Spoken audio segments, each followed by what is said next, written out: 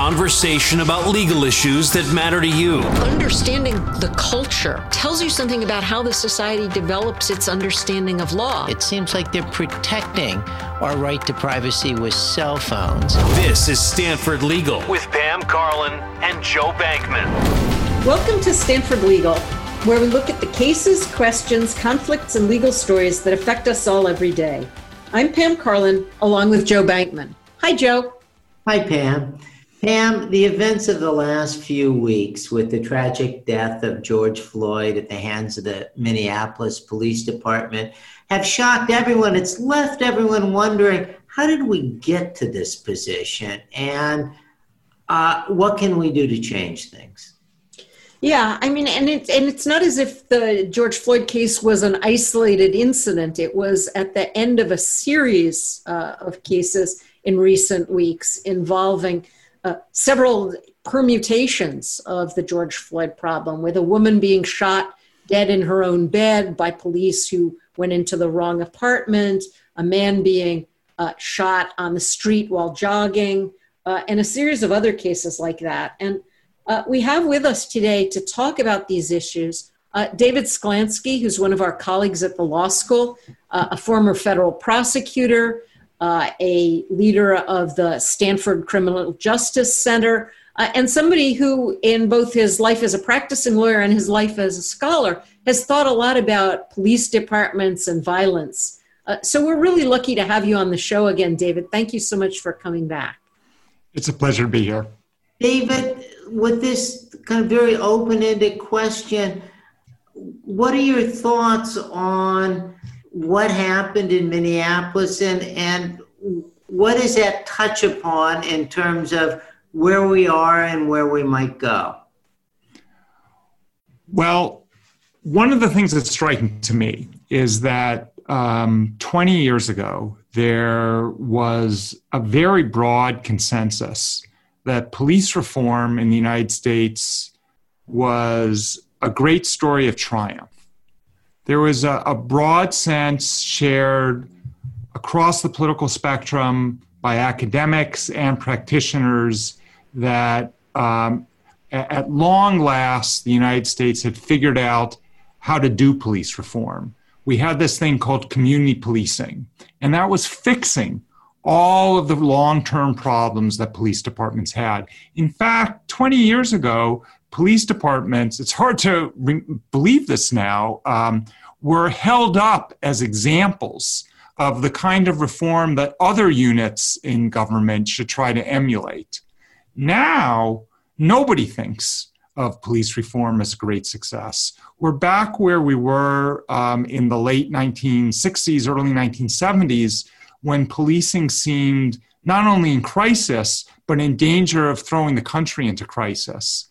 And I think it's in large part because the community policing movement, for all its success, had two great blind spots. One was racism and the other was violence.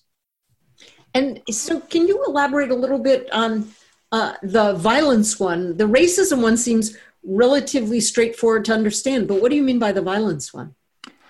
Well, we've had for half a century now an increasing focus on violence as the main focus of what substantive criminal law should be doing.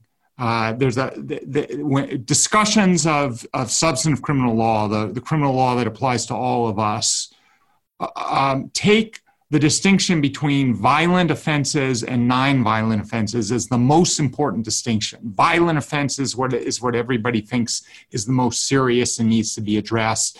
And there's a widespread sense that there's a huge difference between people who do things who commit violent wrongdoing and people who commit wrongdoing that's non-violent. Within the world of policing, though, we haven't had that sense. The focus on problems in policing throughout the second half of the 20th century was largely on other issues. The Supreme Court was focused on violations of privacy. Legislatures were focused on procedural protections against police carrying out searches or arresting people without probable cause. And it's not that police violence and police brutality ever completely disappeared as an issue, but it never got the attention that it deserved, in part because it was a problem that was visited primarily upon poor people and people of color. And before the advent of body cams and cell phone cameras, lots of people could believe and convince themselves that the problem of excessive force by police departments wasn't a systemic problem. Sure, there were occasional police officers who abused their authority, but by and large, that wasn't a problem that American policing needed to address in any way different than the way it had always been addressing it. I mean, one thing that also I've sort of thought about here is that it was much easier to see those Fourth Amendment search and seizure issues litigated because they were litigated in criminal prosecutions where the person who had been searched automatically got a lawyer, and a lawyer paid for by the government. Whereas in these excessive use of force kinds of cases, where officers use too much force, the person against whom the force was used has to go out and find a lawyer and has to figure out some way or another of getting that lawyer compensated, whether it's by a contingent fee or fee shifting. And so it's much harder to get those cases litigated. Yes, I think that was true. And it was exacerbated by the fact that the way in which procedural issues surface in criminal cases was through the exclusionary rule.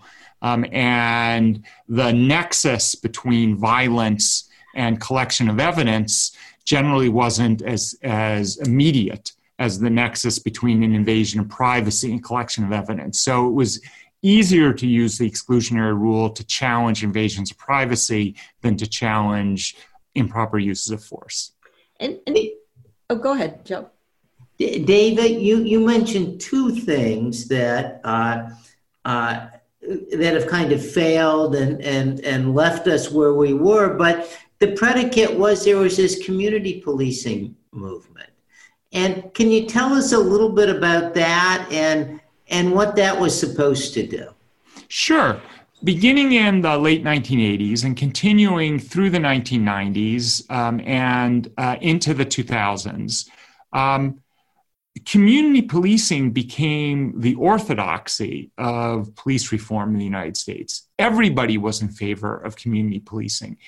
Every police department claimed that it was doing community policing. And although some police departments just gave lip service to that idea, the fact that they felt necessary, the need to give lip service to it was a reflection of how broadly the idea of community policing had penetrated American law enforcement. And the idea of community policing was that the police departments should not see themselves as separate from the community. They should see themselves as part of the community. They should not see themselves as a thin blue line. They should see themselves as partners with other organizations and with members of the community to produce safety and give people the kind of the kind of neighborhood security that they wanted. So the community policing movement did a lot of good. It helped move police departments into a position where many departments became much more open to criticism from the community, became much better at listening to the community and establishing bonds with the community. It helped make police departments more effective at doing their job. It probably helped reduce violence too. But violence was never taken as one of the movement's priorities, just as racism was never taken as one of the movement's principal targets. This is Stanford Legal, and today we're talking with our colleague David Sklansky about police reform. Joe? You know, David, when you talk about community policing and violence and being part of the community, I can't help but think of the really heart-rendering pleas in the Floyd case of members of the community. That is, this is in an African-American area where this happens. And members of the community are pleading with the police, don't do this. Give him a break, get off him, you could kill him. So it's a very vivid picture of a force that just seems foreign in every way. And it's not just against this arrestee who's on the ground pleading, it's also foreign from, not with the onlookers. It's not doing what they thought should be done. Yeah, I think that's right. It was acting like an occupying army. And that's the antithesis of community policing. Unfortunately, it's the direction that the federal government, at least the White House and the Department of Justice, has been pushing police departments over the last 3 years. We have a president who keeps saying that he thinks police departments should be dominating. That's not what community policing was about, and it's not what law enforcement should be about. Now, you've been involved in efforts to deal with other police departments. I wonder if you could talk a little bit about your work on the Ramparts issue in Los Angeles. Well, the Ramparts scandal was one of a long series of policing scandals in Los Angeles. This one emerged in the 1990s and had to do with a rogue team inside the Los Angeles Police Department that was framing innocent suspects, carrying out violence against innocent civilians, stealing narcotics, dealing narcotics. It was really, it was a bad situation and kind of astonishing that it flourished to the extent that it did inside the Los Angeles Police Department. This scandal emerged about a decade after the Rodney King beating and the range of recommendations that the Christopher Commission made in the wake of that attack. And the Ramparts scandal, like the Rodney King beating, like a number of other scandals in the history of the Los Angeles Police Department, produced a number of recommendations which all pushed in the same direction of community policing, and none of which were fully adopted until the federal government launched a injunction action against the Los Angeles Police Department towards the end of the 1990s. This is Stanford Legal, and today we're talking with David Sklansky about police department reform and police violence. Joe? So what would community policing really be if this administration or maybe another administration said, let's really go there? What would be the hurdles you'd have to overcome? Well, at this point, because of the long litany of African Americans and other people of color who have been killed by the police without adequate redress, the issue of violence has to be front and center in regaining any trust by minority communities.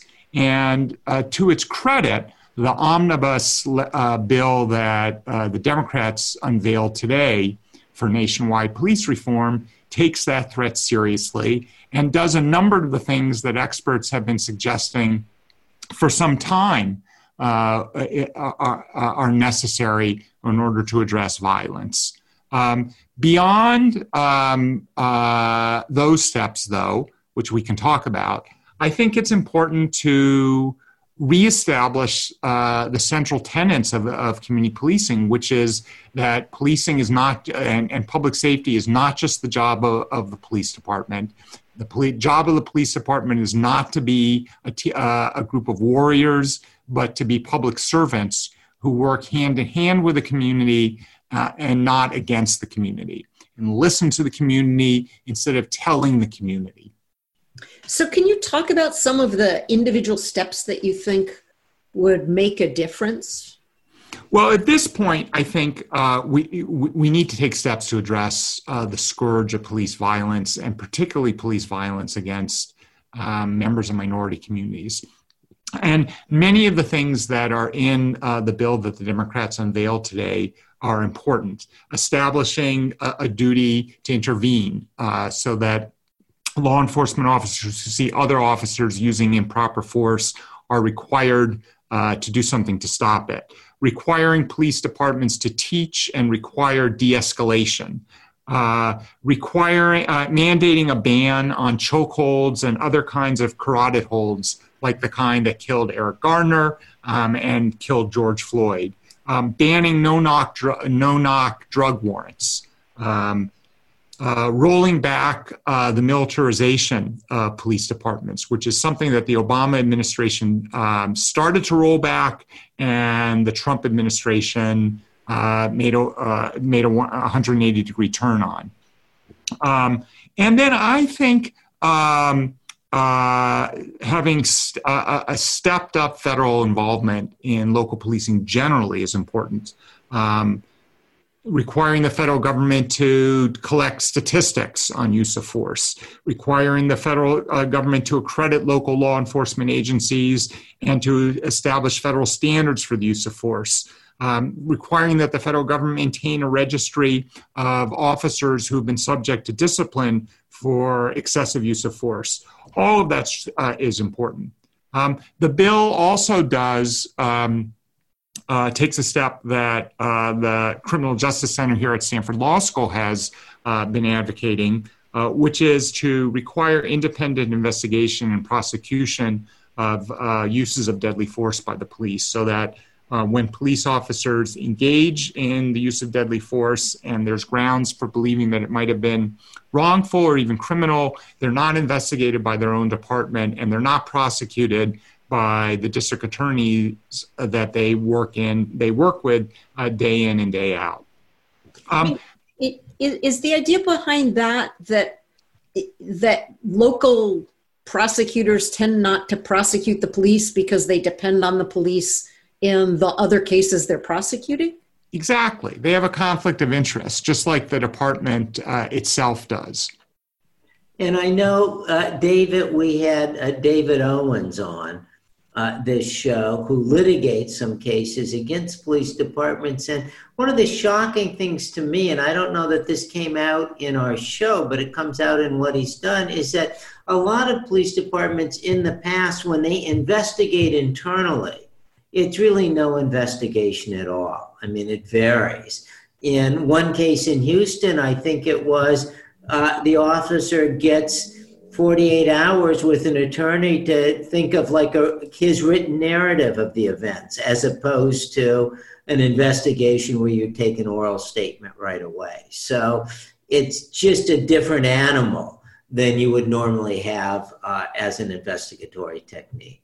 We'll be back with more from our guest, David Sklansky, talking about police reform and police violence, next on Stanford Legal on Sirius XM. Answers for the legal questions you've been thinking about. This is Stanford Legal. Welcome back to Stanford Legal, where we look at the cases, questions, conflicts, and legal stories that affect us all every day. I'm Pam Carlin, along with Joe Bankman. Joe? Pam, we're talking with David Sklansky. And David, during the break, you mentioned that there are some topics that people aren't talking about, even in the wake of what's happened in Minneapolis and other areas. Can you give us an example of what one or two of those are? Sure. I think that we need to be thinking, in addition to everything else that's now part of the dialogue about police, how we enlist rank and file officers in the job of reimagining public safety and reimagining policing. Because it's very hard to make any restructuring of policing work without the cooperation and involvement of rank and file officers. And when rank and file officers often complain that their perspectives are ignored, and they're usually right, and rank and file officers know a lot about policing. Their perspectives are important to listen to. There are lots of officers who have views about policing that we don't want to follow, just as there are lots of people who aren't officers who have views about policing we don't want to follow. But we have somewhere between 500,000 and 1 million police officers in the United States, and many of them, most of them, are attracted to the job for the right reason. They have things to contribute to the dialogue, and it's important to involve them, I think, in the ongoing dialogue. That's made difficult by the fact that police unions have positioned themselves as such stalwart enemies of reform in most cases, and have also positioned themselves as stalwart defenders of all officers who are accused of wrongdoing. Again, not in all cases, but in lots of cases. So enlisting the cooperation of the rank and file without empowering police unions more than they're currently empowered, and while addressing the ways in which police unions currently have too much power, is a tricky and difficult thing to accomplish, but I think it's important as we move forward.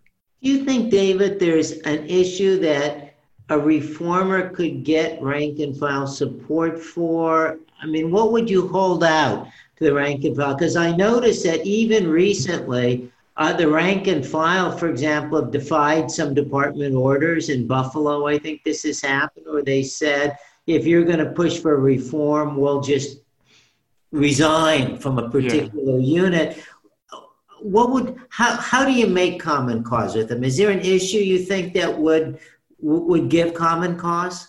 Well, I think that there are tens of thousands of, if not hundreds of thousands of officers across the country that would support a lot of the reforms that we've been talking about earlier. A lot of the reforms that are in the Democratic legislation that have been proposed by reformers. Many of the organizations that represent minority law enforcement officers, African American law enforcement officers, Latino law enforcement officers, have been campaigning for decades in favor of greater restrictions on the use of lethal force by the police. So I think one key to enlisting rank and file is not to see police unions as the only voice of the rank and file. I think another key long-term is that we need to have different kinds of police unions and a different kind of relationship with police unions. And we need to have a kind of grand bargain with the rank and file with police unions, that we will draw them in and listen to their insights and concerns, but they need to be partners in the task of remaking policing in a way that's fair and productive for all members of society. This is Stanford Legal, and today we're talking with David Slansky about police reform. And David, one of the things that you've heard a lot of demands for recently are either abolishing police departments altogether or the like. What does it mean to talk about abolishing a police department? Well, that's a good question. And I think a lot of people who say that they want defunding of the police or abolition of the police don't have a clear endpoint in view. What they often mean is that they want us to at least imagine what it would be like to not have to rely on a police department for many of the tasks, if not all the tasks, that we currently do rely on police departments for. They want to think about ways in which some of the things that police departments do could be done by other organizations. Are they thinking about things like dealing with people who are mentally ill, or are they thinking about, coming to your house when you come home and you find out that it's been broken into? I mean, what are the things that should be done that are done now by police who are armed and trained in a very different way, that should be done by some other group of public servants or the community? Well, responding to people who are in mental health distress is at the top of the list. And I think this is another example of something that lots and lots of rank and file police officers would agree with. I think that what police officers believe correctly is that they have been made the agency that deals with mental health because nobody else has been willing to address the problem. It's not that job was taken away from some other agency that asked to be in charge of it. It's that we deinstitutionalized mental health in this country and never created the apparatus for community mental health support that we said we would, and we left the police to clean up the problem, and as we do with lots of problems. We have some examples of places that have abolished police departments, but what they've done by and large is substituted some other kind of police department, and sometimes it's been a change for the better. Camden, New Jersey, abolished their police department, replaced it with a department with contract service from the county, and by all accounts has a much better police department now, a much less violent police department, and a much less violent community than it had before it made that change. But they still have police. It's just the community police, the county police instead of the local police. Yes, and I think that it's difficult for me to imagine what a world would look like within our lifetimes that didn't involve uniformed officers responding to situations where coercive force might be required. In a society like ours, where guns flow so freely, where we have more guns than people in the United States, it's hard to imagine a force like that we don't arm. Having said all that, you still can operate very differently. Even if you have a force of uniformed officers, even if they have weapons, policing can look different.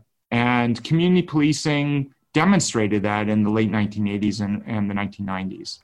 Well, we've been talking to David Skolansky about how we got here and what we can do to reshape our police departments. And David, you've given us a partial roadmap. We hope you'll come back yet again and fill in some of the details for us. It's been pleasant talking to you. So thanks to David for joining us today on Stanford Legal, and thanks to our listeners for joining us on Stanford Legal here on Sirius XM. This has been Stanford Legal on Sirius XM Business Radio. If you missed any of it, listen on demand, online, or with the Sirius XM app.